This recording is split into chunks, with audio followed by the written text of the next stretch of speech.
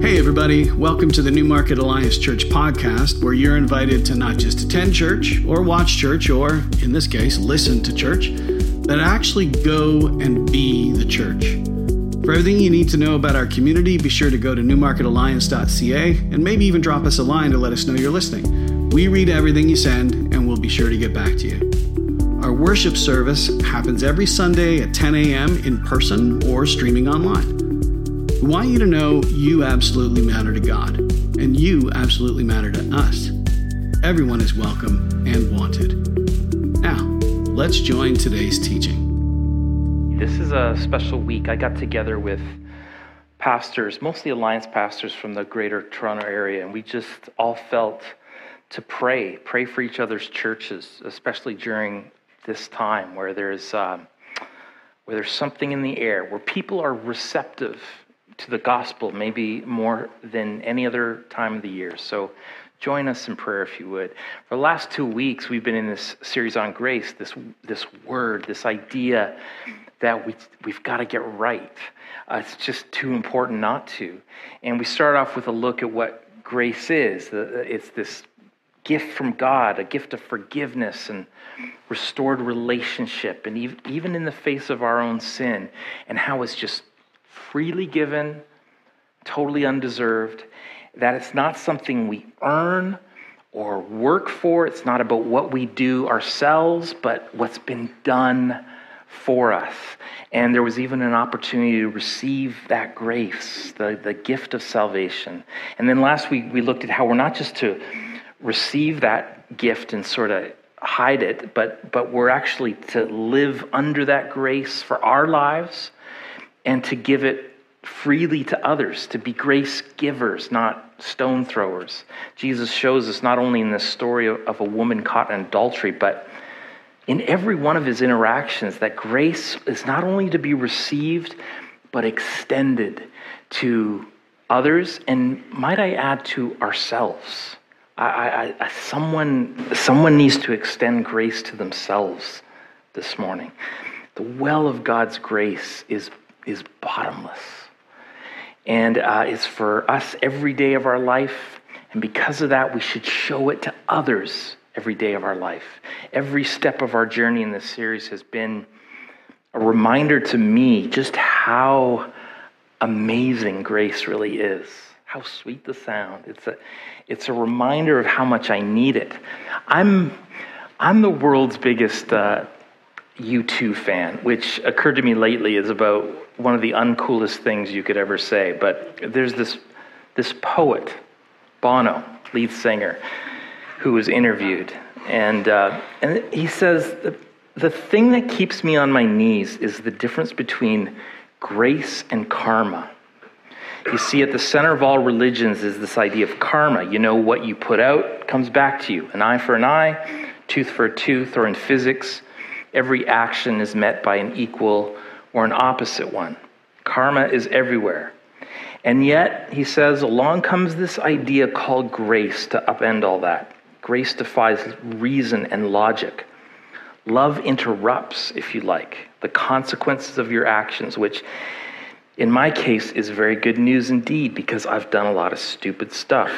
I'd be in big trouble if karma was going to be my judge. I'd be in deep, and he says the word, it doesn't excuse my mistakes, but I'm holding out for grace. I'm holding out that Jesus took my sin onto the cross, because I know who I am, and I hope I don't have to depend on my own religiosity. So may we too have the heart of God that cares for the wounded instead of shooting them. The spirit that restores those who have fallen. That powerful force unleashed on this planet by Jesus himself. So powerful. It forgives, it saves, it restores, it transforms for all of eternity. And today, as we end this series, we need to look at how we can take this amazing grace and kind of ruin it, screw it up, throw it on the ground and trample it, really. Make a mockery of it so that It's no grace at all. And to do that, I want to turn back to the story we looked at last week. So let me read that story again and make sure we camp out on something that a lot of people don't camp out on. And it's found in John's biography of Jesus in the New Testament. And this is what it says. The teachers of the law and the Pharisees brought in a woman caught in adultery. They made her stand before the group and said to Jesus, "Teacher, this woman was caught in the act of adultery. In the law of Moses commanded us to stone such a woman. Now what do you say?" He straightened up and said to them, "If any one of you is without sin, let him be the first to throw a stone at her." At this, those who heard began to go away one at a time, until only Jesus was left standing with the woman. Jesus asked her, "Woman, where are they? Has no one condemned you?" "No one, sir," she said.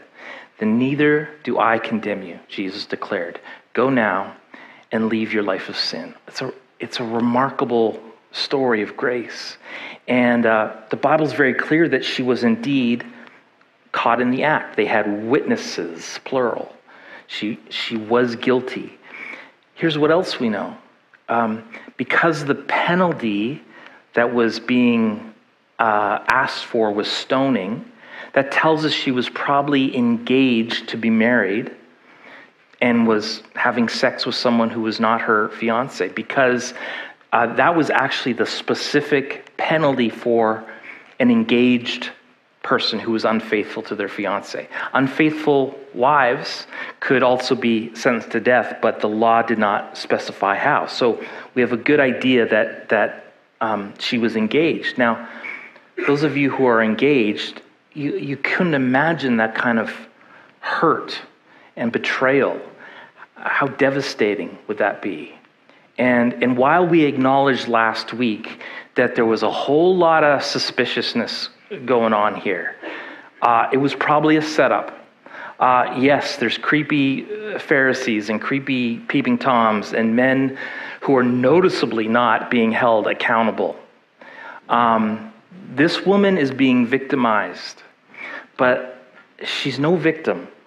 The sin is real. The hurt is real. Maybe you even know the hurt of adultery, the kind of hurt that leaves kids without fathers and without mothers, the wives without husbands and vice versa.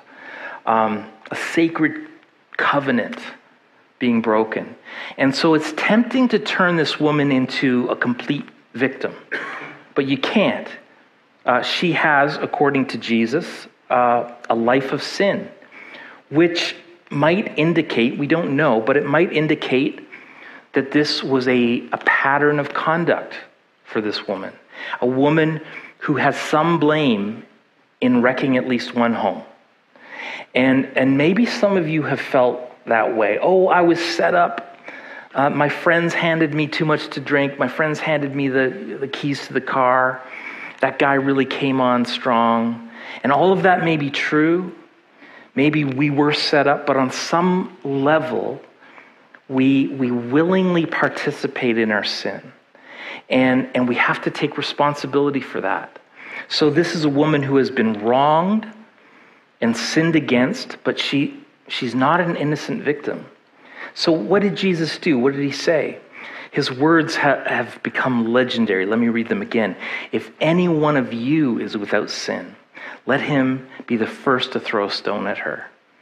And no one did, because no one was.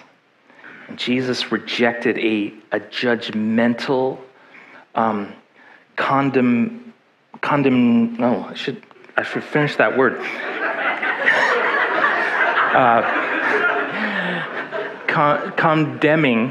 Condemning spirit.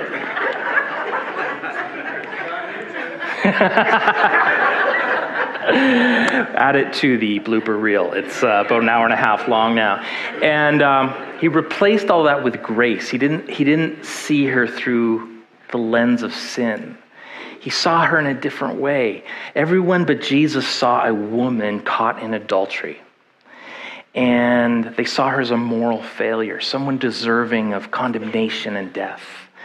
But through the extension of grace, Jesus saw a precious child of God, created in the image of God, someone who was a struggler in life and who had made many mistakes, someone just like us, someone just like me.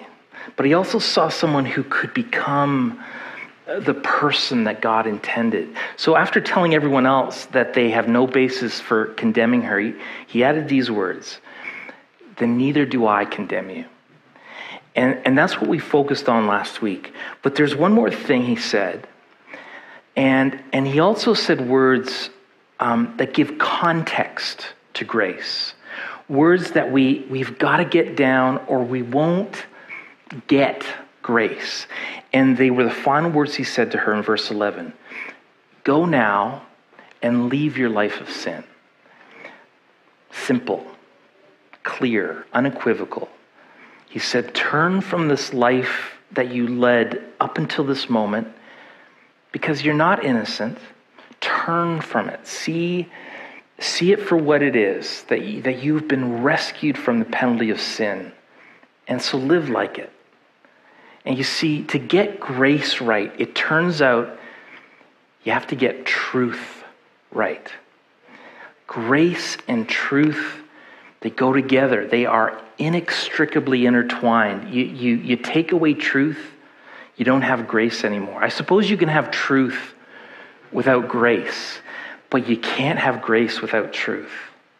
And so Jesus accepted this woman as someone who mattered to him, but never did he affirm the way she had lived. Jesus didn't condemn her for what she did, but he didn't condone it either. He didn't just brush it off with a wink. This is important. Some people think that if you're going to show grace, that means you ignore sin. And you look the other way. You just accept it. Don't say anything negative against it. Don't give consequences for it. If you did, that wouldn't be showing grace. Folks, that's what we call cheap grace. You look at the opening words from the New Testament biography of Jesus that John wrote. These are the opening words, and it's important to get down. It says, Jesus came full of grace and truth. Grace and truth together. He comes to our defense when we're just a bunch of stone throwers trying to kill each other. But he's also the first one to tell us to stop cheating on your taxes. Stop ignoring the poor. Stop talking to your spouse that way. That's what Jesus is talking about. Grace and truth. Henry Cloud is a Christian psychologist who I greatly admire. And he said, truth is what is real. It describes things how they really are. Truth without grace is just judgment. But grace without truth is just deception. So let's dig into this. And to dig in, I want to look at two other passages in the Bible just real quick. The first is in the New Testament book of Romans, which is the Apostle Paul's great theological manifesto. And in chapter 6, here's what Paul writes. What shall we say then? Shall we go on sinning so that grace may increase? By no means. We died to sin. How can we live in it any longer? Or don't you know that all of us who were baptized into Christ Jesus were baptized into his death? We were therefore buried with him through baptism into death, in order that, just as Christ was raised from the dead through the glory of the Father, we too may live a new life. Now, this is terribly important. Here's what was floating around in Paul's day, and dare I say, maybe in 2023 as well. People were thinking, if my sin means that I need forgiveness, and I find that forgiveness through the grace of God that flows from Christ, then is my relationship with sin now changed, meaning that it's no big deal? I mean, as long as I ask for forgiveness, I'm forgiven, right? So why not just sin away? I sin, I get forgiveness. I sin, I get forgiveness. So once I'm in Christ, sin is no longer an issue. I can relax about it. In fact, if you think about it, the more I sin, the more grace gets to work. I'm kind of doing God a favor, really. And so why not just sort of have at it? I think every Christian has maybe been tempted with this line of thinking at one point or another. You know, the Catholic in us might secretly think, heck, I'll just settle it at confession next week. Or the Protestant in us might think, you know, I'll get this covered in evening prayers, no harm, no foul. And to that, Paul says, are you crazy? What are you thinking? That's like saying, okay, now I'm married, and I got my piece of paper, my certificate that says I'm married, and so now I can sleep with whoever I want since I have this marriage thing covered. As long as I come home to my spouse at the end of the day, ask them to forgive me and make sure they know that I'm willing to stay married to them. If I do that, you know, what does it matter? Anybody think that's what marriage is all about? That's crazy, isn't it? And notice how Paul phrased his response. He said, we died with Christ.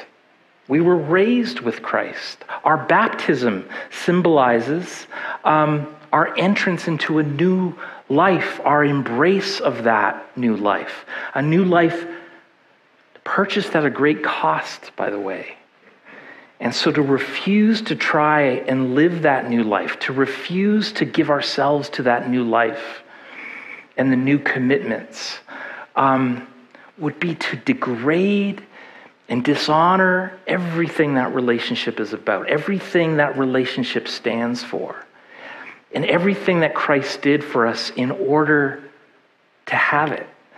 So this isn't about a mandate to live a sin-free life, as though that were even possible, but a mandate not to lead a sin-dominated life, one where you kind of just give yourself over to it. Even to the point of saying, it doesn't even matter. Or worse yet, it's not even sin. There's a name for that, cheap grace, which is no grace at all. I didn't coin that phrase. Let me tell you about a man named Dietrich Bonhoeffer. I'm going to give him the floor for a minute. Bonhoeffer was a German Lutheran pastor who during the time of the Third Reich worked underground in the resistance against Hitler. Just put his picture up there. And he was eventually captured and then executed in a Nazi camp, and he wrote this great book called The Cost of Discipleship, one of the Christian classics. And in it, he talks about this idea of cheap grace. And here's some of his words. He says, cheap grace is the deadly enemy of our church. The sacraments, the forgiveness of sin, the consolations of religion are thrown away at cut prices. Grace without price, grace without cost. Through such grace, the world finds a cheap covering for its sins. No contrition is required, still less any real desire to be delivered from sin. Cheap grace means the justification of sin without the justification of the sinner. Cheap grace is the grace we bestow on ourselves. Cheap grace is the preaching of forgiveness without requiring repentance. Grace without discipleship, grace without the cross. But real grace, he says, is costly. Such grace is costly because it calls us to follow. And above all, it's costly because it cost God the life of his Son. Cheap grace, he says, is Christianity without discipleship. And Christianity without discipleship is always Christianity without Christ, which is no Christianity at all.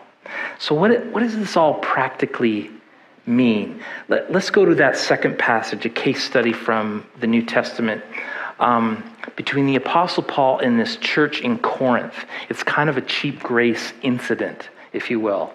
And the incident, as you'll see, will become disturbingly clear.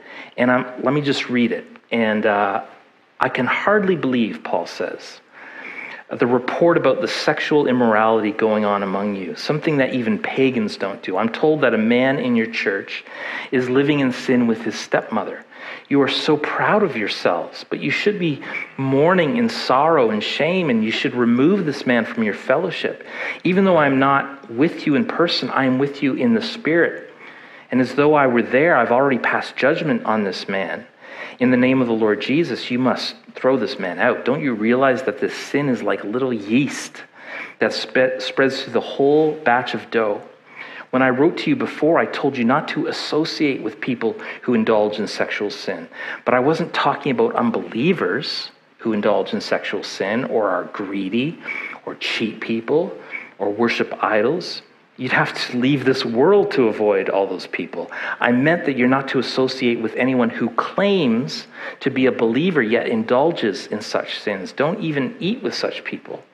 It isn't my responsibility to judge outsiders, but it is certainly your responsibility to judge those inside the church who are sinning. God will judge those on the outside, but as the scripture says, you must remove the evil person from among you.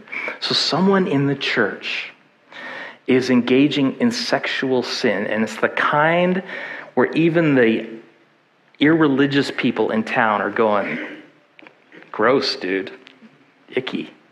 The perverts in town are like, dude, you've crossed the line.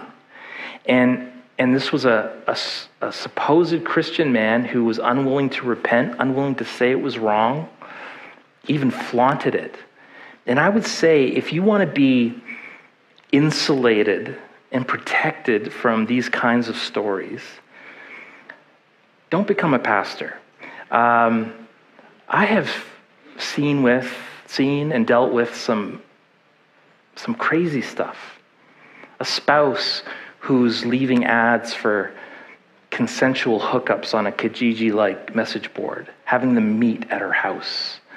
Someone else on an old worship team who has a link sent to them because their spouse is found on this creepy BDSM website where you can chat and hook up. And people who at some point made a cognitive dissonance decision and justification that they could do that sort of thing and represent Christ in the world.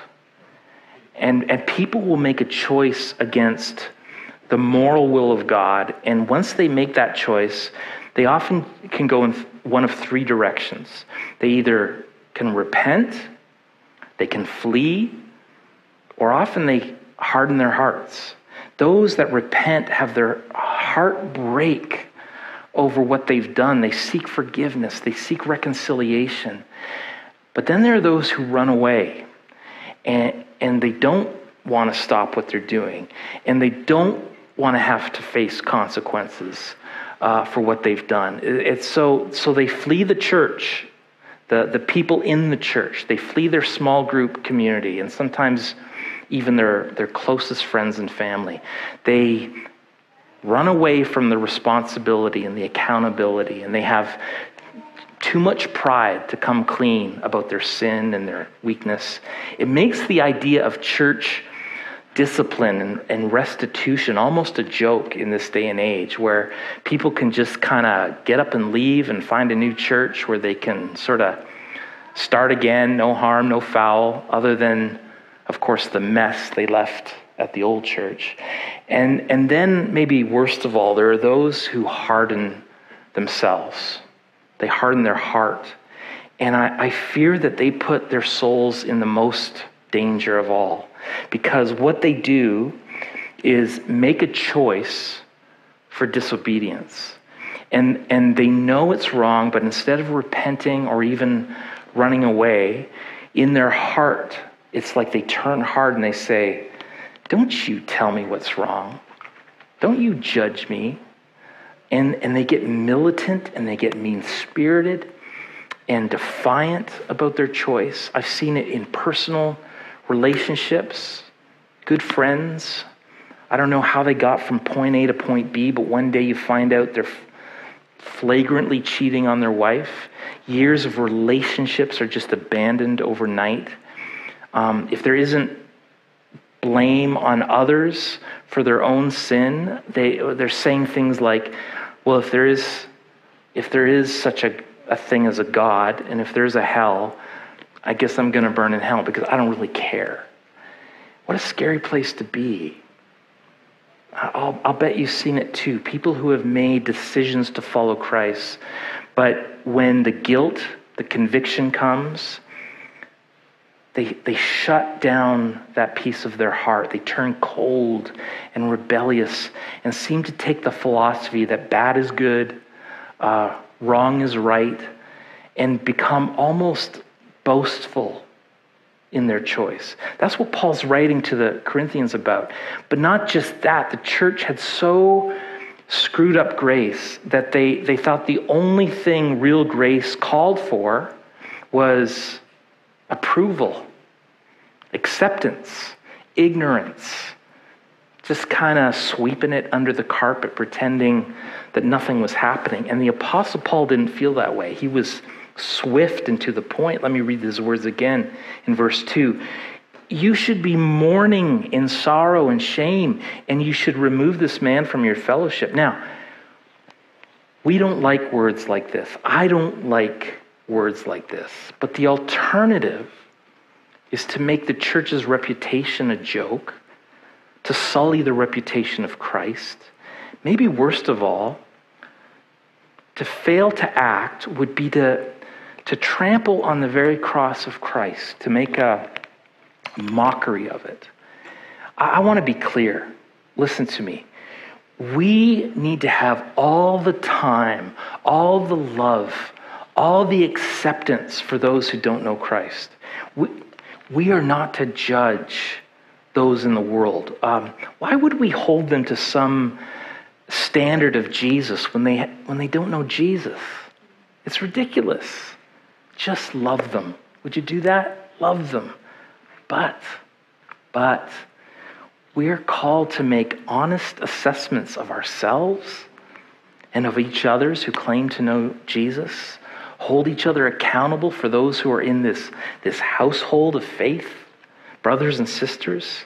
And if someone claims to be a Christ follower and just is flagrantly parading a life that dishonors Christ, then we're to stand up for the reputation of Christ.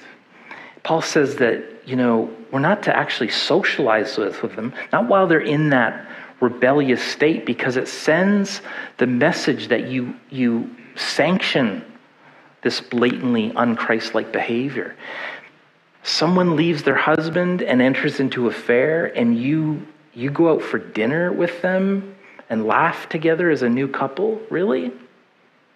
There's not truth in that. There's not accountability. They've got to know that if you claim to be associated with Christ, then we can't just kind of wink and nod at that stuff. Here's what we need to get. Grace is like a Band-Aid in that it's meant to be applied to something. But make sure you understand that it's not to be applied to sin. Are you sure, Pastor? Yes. Grace is to be applied to repentance. Okay? It's applied to remorse. It's applied to someone who screws up but admits that they screwed up. For someone who doesn't, who flagrantly flaunts their sin, grace doesn't apply to that. Grace is not about sort of getting off the hook for whatever you want to do. Grace is not about never having to feel the sting of having hurt others or hurt God. There was this, it just came to me, this movie in the 70s, Love Story, Ryan O'Neal and Tatum. Wait, who? Ryan O'Neal and not Barbara Streisand. Who? Ellie McGraw, very good. Okay. Now, who directed that? No. Does anybody remember the famous line from that movie? Love means never having to say you're sorry. What? Grace is not about sweeping things under the carpet. Grace is about accepting someone who says they are in Christ when they are living a way that shames Christ, and they ask for repentance and they make a turnaround. You know what a truly repentant person is willing to do? They're willing to do whatever it takes to make things right.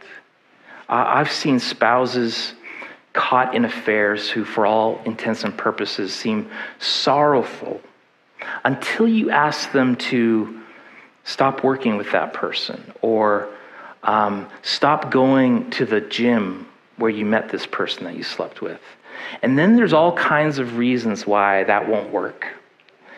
And you ask them to include others in their confession, others who have been affected by their actions, and they won't do that. There's all kinds of reasons why they won't submit to that kind of accountability, because they don't want to share their phone password or let other people look at their calendar. And I don't know if millennials still say this, but it's sort of like sorry, not sorry, right? So be careful when you say, well, I sin too, so who am I to judge? That's not what this is about. There are things we are supposed to be discerning about. There are things that we are, no matter how sin-stained we are, the church is to look at it and take a stand against for the sake of Christ. Sin is never to be embraced and affirmed in the name of grace. That is cheap grace, which is no grace at all. So there's an aspect of grace we have to get right. And I think the closest way I can illustrate this, y'all know the difference between a lamb and a pig? Let's say a lamb and a pig find themselves in a mud hole. For whatever reason, they both end up in the same mud hole. And someone says, look at that lamb. It's supposed to be a lamb, but it's in the mud like a pig. Same mud, same incident, same problem, same weakness, same struggle, different nature. How can you tell the difference between a lamb and the pig? They're both muddy now. That white fluffy lamb is all muddied up. They look just the same because when you get in the mud, you can't tell the difference from one another. Mud is mud. Sin is sin. I don't care who it is. But if you want to determine the difference between the lamb and the pig, remember, when the pig gets in the mud, what does he do? He wallows. And when the lamb gets in the mud, he cries. When a sincere Christian finds he has displeased God in some way, they're either weeping in their prayer life, their time alone with God. Bah, I'm a sinner. Bah, Lord, please. Bah. And the miracle is not just how God gets you out of the mud, but also how you begin to feel about the mud. Because there was a time, you would have been wallowing around in and all up that mud, but now it's, you're a new creature now. If you cry out to God, the Bible says that he who hungers and thirsts for righteousness shall be filled.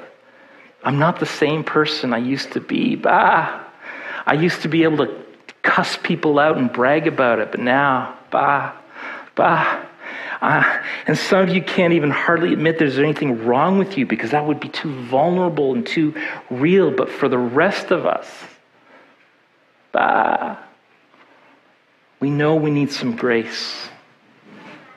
We realize that we need to be changed by God. Oh, amazing grace. How sweet the sound. Grace for the repentant addict.